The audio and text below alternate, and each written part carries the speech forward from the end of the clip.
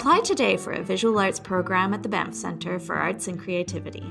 Visual Arts at the Banff Centre offers exceptional programs for professional artists, curators and art critics, and researchers, as well as practicum opportunities for emerging practitioners. Their residency programs provide the time, studio space, facilities, feedback, and engagement with peers and faculty to hone your artistic development. Their thematic and self-directed programs encourage experimentation and exploration of ideas, theory, and process. The Banff Centre practicum programs offer practical hands-on training, mentorship, and experiential learning opportunities for aspiring artists, curators, and museum and gallery practitioners. Visit banffcentre.ca for information on programs currently open for applications and apply today.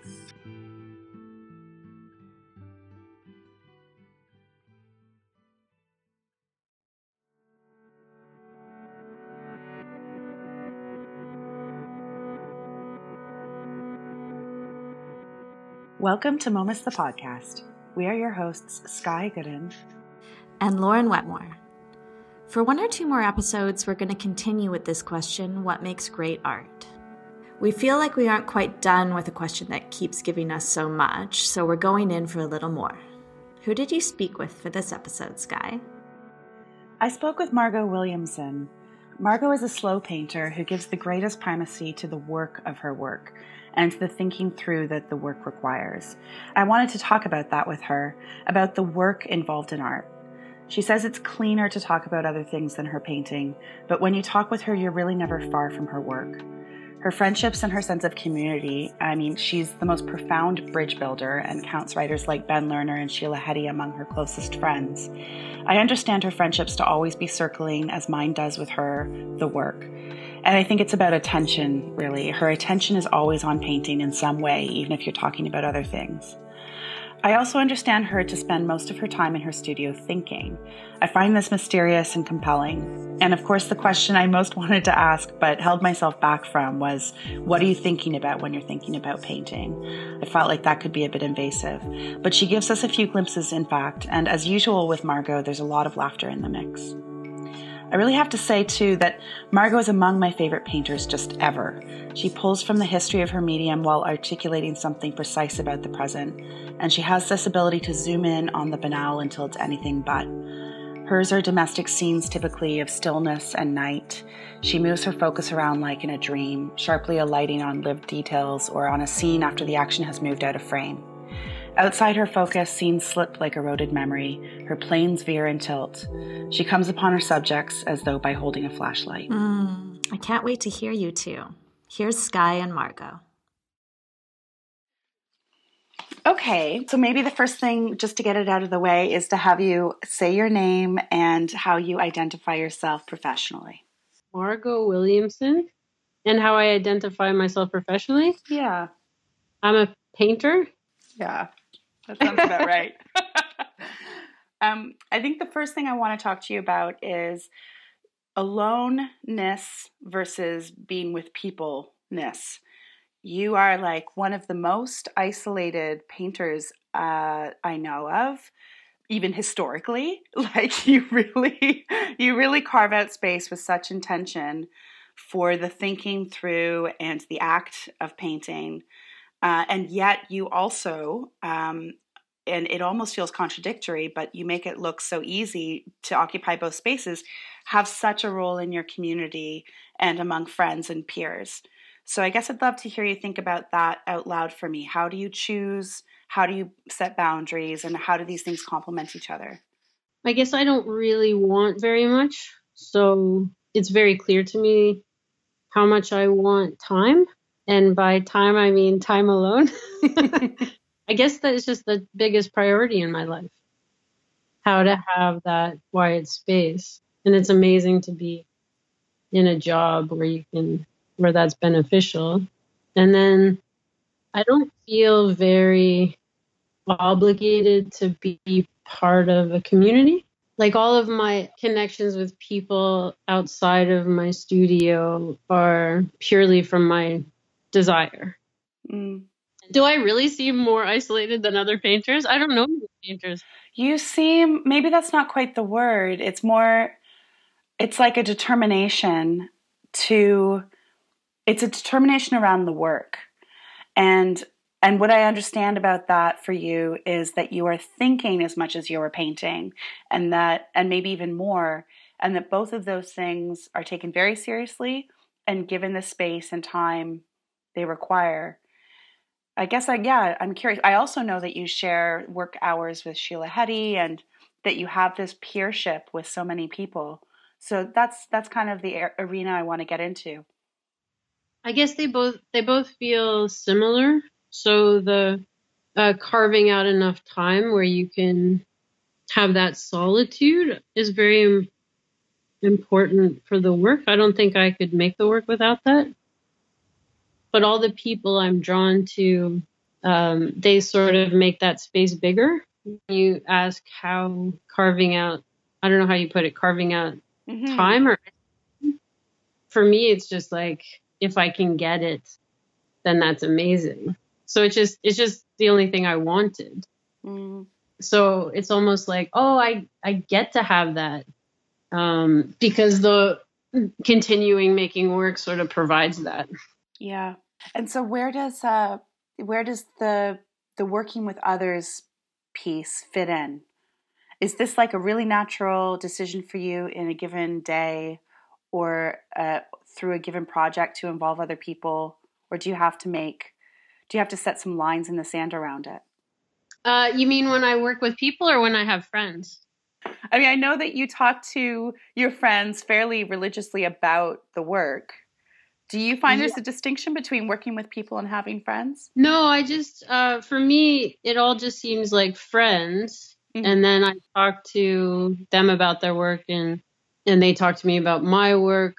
But I have also collaborated with people on work where they're a more active participant. Mm. I love working on my own work and then having more brains on it, sort of. Like it just, if I know so many different kinds of people and culture, if I'm friends with 10 people and the role I have as a painter, it's so fun that I get to have all these different minds that think about different things, sort of help me inform my work. But that was not initially why I was drawn to other people. It just, when people make good work, it just calms me down and it gives me faith that good work can happen. So I'm just drawn to that. Not very jealous of it. I don't know if that's a factor, but sure. I mean, was that something you had to work on, or it was just always true that envy didn't creep in?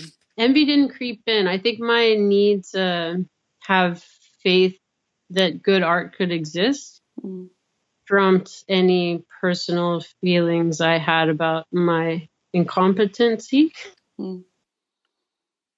So maybe take me back to the start for you. Where did art begin for you? I made a choice when I was about 18 to do art, and I hadn't planned to do art. Maybe I was pretty compelled to do it, but I didn't think it was a good idea.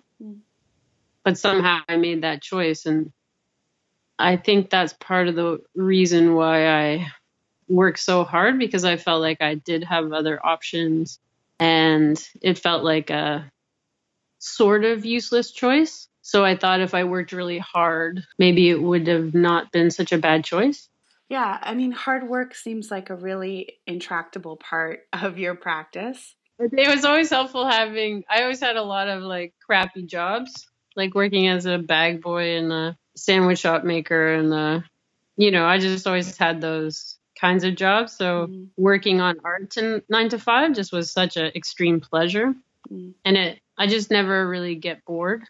I think everything always seemed like hard work to me. So working hard on art was way more fun. I think I don't mind drudgery and especially with art, if you have 3 hours of drudgery, it usually explodes into some euphoric depths. You just have to be patient. I guess I always saw that boredom and patience leads to complicated things. What taught you that was true? Was there a moment where, I mean, I guess I'm wondering what you trace that back to. How do you learn that? I guess from having a life of drudgery and boredom. If you're used to putting in hours that aren't your own hours, and then you switch to having it be hours that are your own hours, that's a gift on its own. But then within that time, especially if you get to use your mind and your hands, and you often go to very interesting places. There's not much else I wanted, like that time to be alone and go to interesting places. Like it never once occurred to me to travel or to buy something, or Yeah. I think the best thing I can think of is a new room that's completely empty and a death. It's just yeah, that's a fantasy of mine too. A bed sit with maybe a single burner, a stool for your tea. Yeah. The rest is a blank page. Well, so do you have a memory of being introduced to a great work of art? I mean, I put sort of in my voice some scare quotes around that, because I know this is a very subjective experience and a very subjective term, and sort of a silly one even, but we know it when we see it. Actually, I always loved art so much, but the sort of most memorable times have been like how to not burp on a podcast. Anyway, looking at art has just always been such an extreme pleasure for me. But the times that I really noticed sort of feeling very connected with the work was the handful of times I had to write about something. Like in school, I had to write about an Egyptian temple, and I just felt very incredibly moved somehow. I remember applying to a university, and they put up a painting, and they had us write a spontaneous essay about it. And it was a Philip Guston painting, and I didn't know his work, and I just completely fell in love with the work so much. Like, that's the main artist people notice when they see my work. Yeah, I remember every single piece that I wrote about. And I really understand work through other people's words too. When I really think about it, most of the work that I got very connected to somehow came a bit through the collective action of people talking and writing about it, which is interesting. Like, I wouldn't have really thought that. I mean, there's what is it? Christian Marclay's The Clock. People have written beautifully about that, but still, I would have been pretty overwhelmed by that without reading about it beforehand, because it's connecting to time, which is a little bit like connecting to other people's minds. So when did your relationship to art writing begin? That's an interesting piece that I wouldn't have assumed about you, that you were often relating to the writing aspect as much as everything else. I don't even read that much art writing either, but is that bad to say? Yes. I think what I like, it's not just about my experience about writing and feeling more connected than I normally would. I think that just alerted me to the fact of connection with other people and connection with art.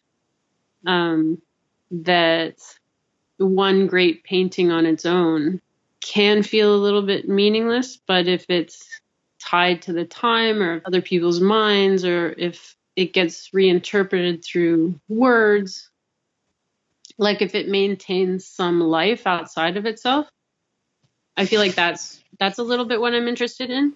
And for sure, some work exists without any of that, but I really appreciate the conversation. Yeah, which I adore about you. On that note, I guess I wonder about how do you allow yourself to be influenced, or do you ever have to put up sort of a bit of a screen against influence? I know some artists, for instance, have trouble looking at other work. And here you are, like, flooding yourself with artists and writers and filmmakers, etc. So I guess I'm curious, maybe this circles back to my earlier question around, like, do you have to conscientiously put up boundaries around what is yours and where influence comes from? Yeah, that's so interesting. When I've heard other painters too talk about this, where they want to protect something in them. Yeah. They just completely don't know what they're talking about. Like whatever that part of me that makes art. For someone else who thinks that way, they see it as something precious and delicate, and it needs to be protected from the big bad world a little bit, or maybe louder voices. But for me, that part of me just feels like the biggest part of me, and the part of me that makes art, and the part of me that talks. And I just don't know what I'd be protecting. I think too, just even that I've never been interested in authenticity. I feel like you just can't help be who you are. And the more you hide from what other people are doing, or the more you hide your own work from other people, just any idea of theft or something, it just goes against this hope for art that can be better than any individual can be. So when you say you're not interested in authenticity, it sounds to me like it's not something you have to fight to protect. It's your baseboard. And I guess that could just be me, but for me it's always been hard to see that it's necessary for anyone to protect that. I mean, that seems very lucky. To think that way? I think so. Or to be able to take for granted that that you will always show up exactly as yourself, whether in the work or in conversation, which you do. But it seems really lucky. Well, I think if you're not so concerned with who yourself is, then you're not too worried about it going wrong. I see. So it's a matter of ego.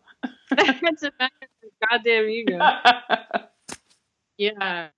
I feel like I wake up in the morning and all I'm doing is like, I am protecting myself a bit. I'm protecting myself from ego a little bit. So I get to the studio and I am connected to the world. I get to be bigger, and, and slowly who you are kind of creeps in by the end of the day. So that is the part I protect a little bit. So I especially guard myself in the morning. Having to be reminded of who I am.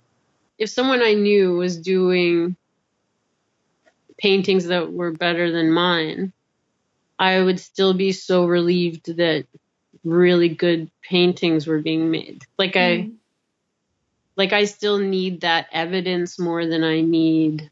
And so even though I said I don't read that much art criticism, it's not entirely true. Like I see the person making the work and the curator selecting the work and the person writing about the work. And if all of those parts somehow, and a million other things, and their friends, and if something really good comes out of that, that's so lucky. So many people are working so hard just out of this like hope and faith that something good will come out of it. Don't get me wrong, I have an ego too. Well, who is it for? I know that's another really big question, but I feel like I've been kind of led to ask it by your reflection there around the evidence serving you so fulfillingly. Who do you think art should be for? Or who are you doing it for? I think I started out wanting to do it for people that didn't like art. Really? Yeah. But I've sort of abandoned that goal, but it sort of set up some of my guidelines for how to make art. But I guess it is a tricky question because it's different all the time. Well, can we just circle your first answer a little bit? Because there's a lot there. First of all, is there a memorable moment at which you realized people were resisting art and you wanted to make have some impact in that way? Yeah. So just coming from a Southern background where art isn't entirely valued or understood or recognized, and people feel excluded from it, and it doesn't seem, if you don't value it, you don't see the purpose or the meaning. You don't know anyone who's struggling to make it. So it does look like an indulgence a little bit, but it did give me so much pleasure that it was hard to suppress. So even though I didn't suppress the love I had for it and the love I had doing it, I still was a little bit suspicious of it, and I still wanted art to be accessible. Like, I feel like there's a lot you can do to make things accessible without compromising the intelligence of it. Well, I mean, it's incredibly generous as an impulse. And of course, it's also this master that you can never really serve.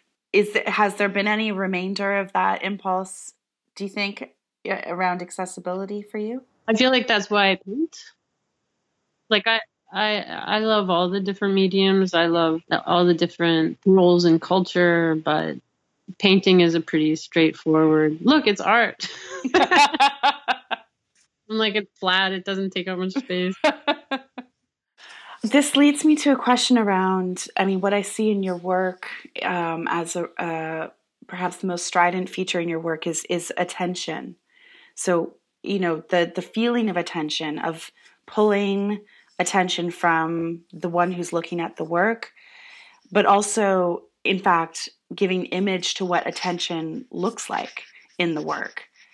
And there are these moments where the frame is slipping, or there's a sort of the visual equivalent of an ellipses. There's dark space. There's space that you can't quite intuit what's happening within it figuratively. There's usually something that's decentering or destabilizing in the kind of activity that's being inferred. But by and large, these are all circling the larger project of talking about attention. And I also know you, at least anecdotally, to be giving so much attention to the painting that it's thinking. You're thinking the work into being, if I understand your practice. Can you talk a bit about that and what that looks like and what that feels like? And if I'm right? Yeah, for sure.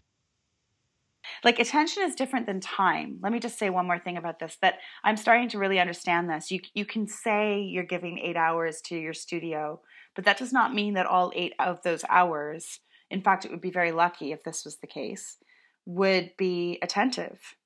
So, yeah, I'd love to just understand your approach to attention and the way that you're maybe embodying it in the work a little bit better. Well, I think with paintings, like any medium, they have their limitations and virtues. And so they're flat and they don't move. So they get to be this one space that you can go into. Yeah. And that's always the pull with painting. Is it like a flat abstraction? I mean, abstraction is a weird word for what abstraction is. It's like you can acknowledge the flatness of the surface, or you can make an illusion that represents depth. And it seems really wonderful to allow paintings to be both those things. I think at one point with my work, I was like, I don't want to let people escape.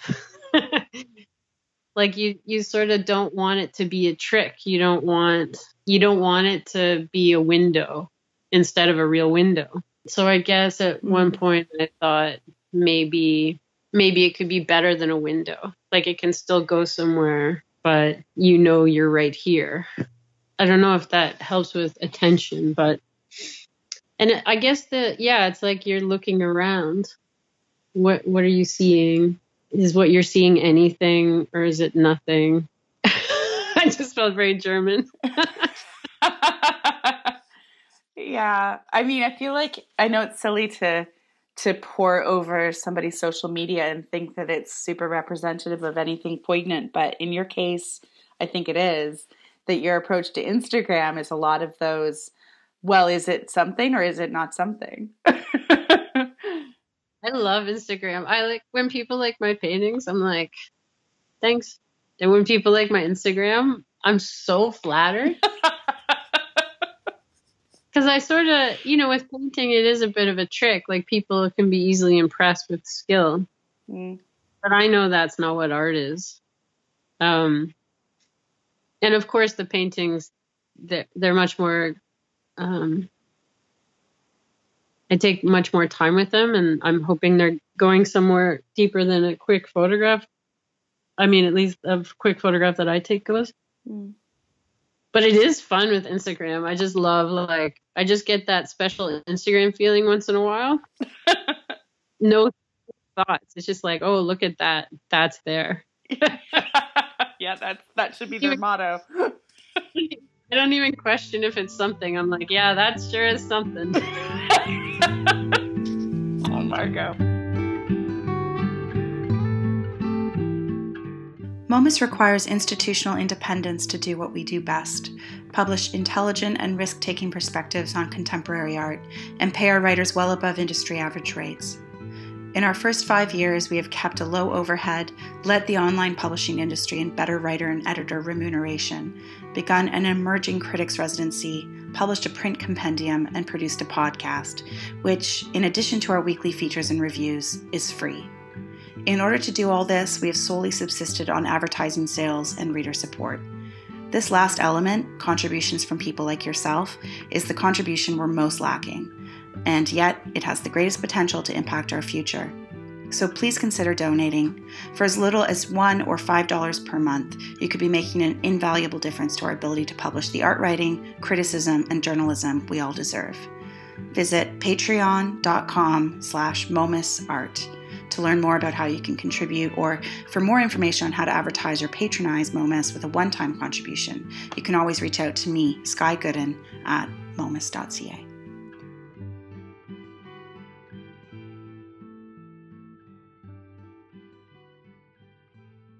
I mean, I've only recently discovered that in my practice, it doesn't have to be lonely, which is like a breakthrough.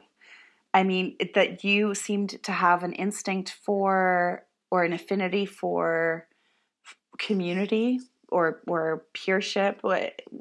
Neither of these words quite feel like the right ones, but that you knew to surround yourself with people on some level, it seems from the start, is already, a huge advantage. I never felt the need to rebel against like a teacher, or an authority figure in that small scale way, because it seems so vulnerable. So, and I guess I just see that with people. So I think when I see someone making incredibly good work, it doesn't occur to me that they're doing great and they have things I don't have. I think my first thought is, oh my God, I bet they're not very appreciated. Maybe they're so smart, people don't really understand their work, or, right. It's hard for me to understand that artists and writers are not underdogs, even when they're really successful. Mm. They are a bit in New York, so New York's always kind of funny. Mm. Like, oh, that's a good thing to be when you're in New York. Especially a painter. They like painters there. But I still feel like everybody sort of needs some support, and nobody's alone in this stuff. I mean, you're brilliant for it, Margaux. I don't think there's once that I've run into you at an opening or even over email that it hasn't involved some kind of introduction on your behalf. So, or I'm introducing you. Yeah, that you're linking me up, that you're building bridges constantly to other shores for people. It's a huge gift to receive, and it's a really magic quality. I think on that note, I wouldn't mind asking you about your relationship to where you are. And it must be a decision to be in Toronto and not, say, New York. So what does Toronto do for you? What does it mean to you? How does it affect the work? Toronto has always felt like so much space. I feel like it's funny what you say about attention, because that's what Toronto has always seemed like to me. It's like, my God, nobody's looking.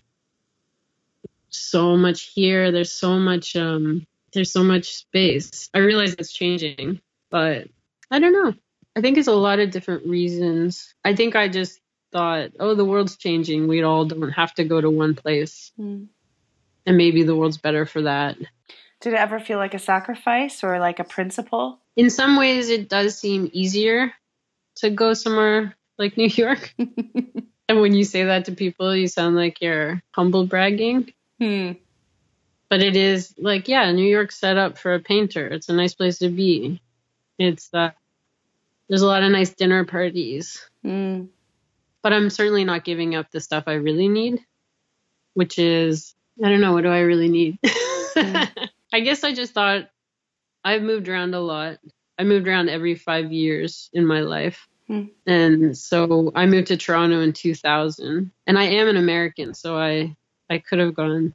I just thought I thought I'd have a more surprising life if I stayed here. Well, that's a nice thing to say. And I think an unusual thing to say. There's a lot of griping and grousing that goes on around the Toronto art community. It's nice to hear that it feels surprising or that it could have held that for you. Yeah. And there is a lot of space from pressure and from the pressure of speed. Like a lot of the art writers that I love here, I see them benefiting from taking their time with something. It is kind of, I mean, everybody is a little bit like what Toronto's like. No one's paying attention. That's not true. I mean, a lot of people are paying attention, but yeah, it did seem a little weirder to stay here. I think I'd like turn into like more of a dumpster diver, you know, in New York. Like I just feel like if I think a long time ago, I felt like if I went to New York, I'd be abandoning everybody or something. Like I'd be at the party, and I think that would have been a bit hard on me. So you felt some sense of responsibility or fealty to the community, or how would you finish that sentence? It wasn't even responsibility to anyone else. It was just a slight aversion to be at the right party. I know the right parties aren't fun. I mean, we've covered a lot of what I wanted to get into, but maybe I have like two more sort of tracks to get onto with you. And one of them circles back to the question of work. Do you think that work is hard work? Let's say we should qualify it, or else it gets a little abstract. Hard work is always a feature of great art? Or do you think it can happen easily sometimes? Maybe not for you, but for other people. Oh, yeah, for sure. I mean, I feel a bit foolish for how hard I worked, but that sort of taught me how to work and where to go. And I certainly, over time, developed a desire and just a plain need to be more clever in my work, to like move less and think more. But other people are much more clever than I am. And so, I mean, painting is, it's a craft and it's a bit laborious like writing is. But yeah, of course. I mean, you don't really need those crafts to make art at all. But it's just that, I wouldn't have known how to make art had I not had a craft. Because my thinking, I need to be led by my hands before my brain even knows what's going on. Oh, really? A little bit. See, that's interesting because I think I understood you to be leading with your brain. Well, I guess it depends on who you think's in charge of my hands. This is getting existential, but I really like it. I lead, a part of my brain leads, but it's not clear what's going on, you know? Yeah. I can joke spontaneously and joke around with people, and I understand that kind of creation. But when I'm alone, it is nice to have some handiwork while you're patient with your brain. And then it does come quickly, but only like if you've been sitting in a chair for 3 hours, you know? I think it's like that soft focus. You sort of have to look away a little bit. But it's nice to have work while you're while you're looking away. I don't know how to describe it. No, I understand completely. Talk to me about, maybe as the last thing that I wanted to broach with you, talk to me a bit about ugly and beautiful. Ugly and beautiful? I haven't thought about that in a while. What do you think about ugly and beautiful? I mean, I'm terrible. I'm a terrible suck for beauty, at least in my life. Like, I'm currently making a new home for myself, and it's all about painting the walls dusty rose, as you can see behind me, and buying bouquets of flowers at the market downstairs. And so, yeah, I'm a bit of a suck, but I really appreciate those who walk the line with greater determination somehow, or maybe just aren't so easily seduced by aesthetic whim or something. And you're one of those. The work has such integrity for not giving into us sucks. That's interesting, because when I talked to you last week, I described it to someone. I was like, well, it's so beautiful.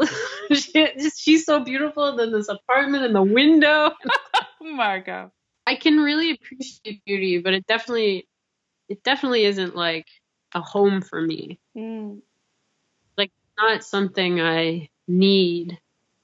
I don't think I like construction. As a painter, I don't really like to make a new world. Like, I find that very perplexing. I like the world we're in. I think it's hard enough to see the world you're in without making a totally new version. I think, honestly, if I painted my walls dusty pink, I'd just be like distracted by my choice. I'd be distracted by, I'm a human and I did that. I mean, I love beauty, but I don't really, it's true. I never thought to value it. Although, I mean, those are such abstract terms, ugly and beautiful. Like, definitely, I think we all agree that the best thing is ugly, beautiful. It doesn't get said enough, but yes. That kind of gets through what I wanted to talk to you about, but I'm really happy to have you offer anything else that feels relevant to the subject, big though it is. Is there anything else that you might want to talk about? I don't know. Does anyone ever say yes to that? Yes. Maybe it's this little, velvet pouch of ideas that I just failed to spring the thread on. I mean, people bring things into these conversations that we maybe don't greet. Oh, I never know what I don't know. I just feel so much older now. You do. I'm 43. So I just feel so far away from these stories I normally tell about myself. Yeah. So far away for choosing to go into art, and so far away from who I thought I was talking to. Yeah. Like, I guess as you get older, maybe your stories change a little bit. Hopefully. Like, it's so funny that I thought I could do anything. And so part of the reason I worked so hard in art was because I made a choice. It didn't seem inevitable to me. So I was like, I have to make this choice valuable. But as I get older, I'm sure that would, like, I've been alone in my studio, only talking to my friends for like 5 months. And then suddenly I have to like deal with a museum for like one day. And I'm like, holy cow, this is so complicated. I think, what in the world did I think I could be the president? Like, like who did you think you were?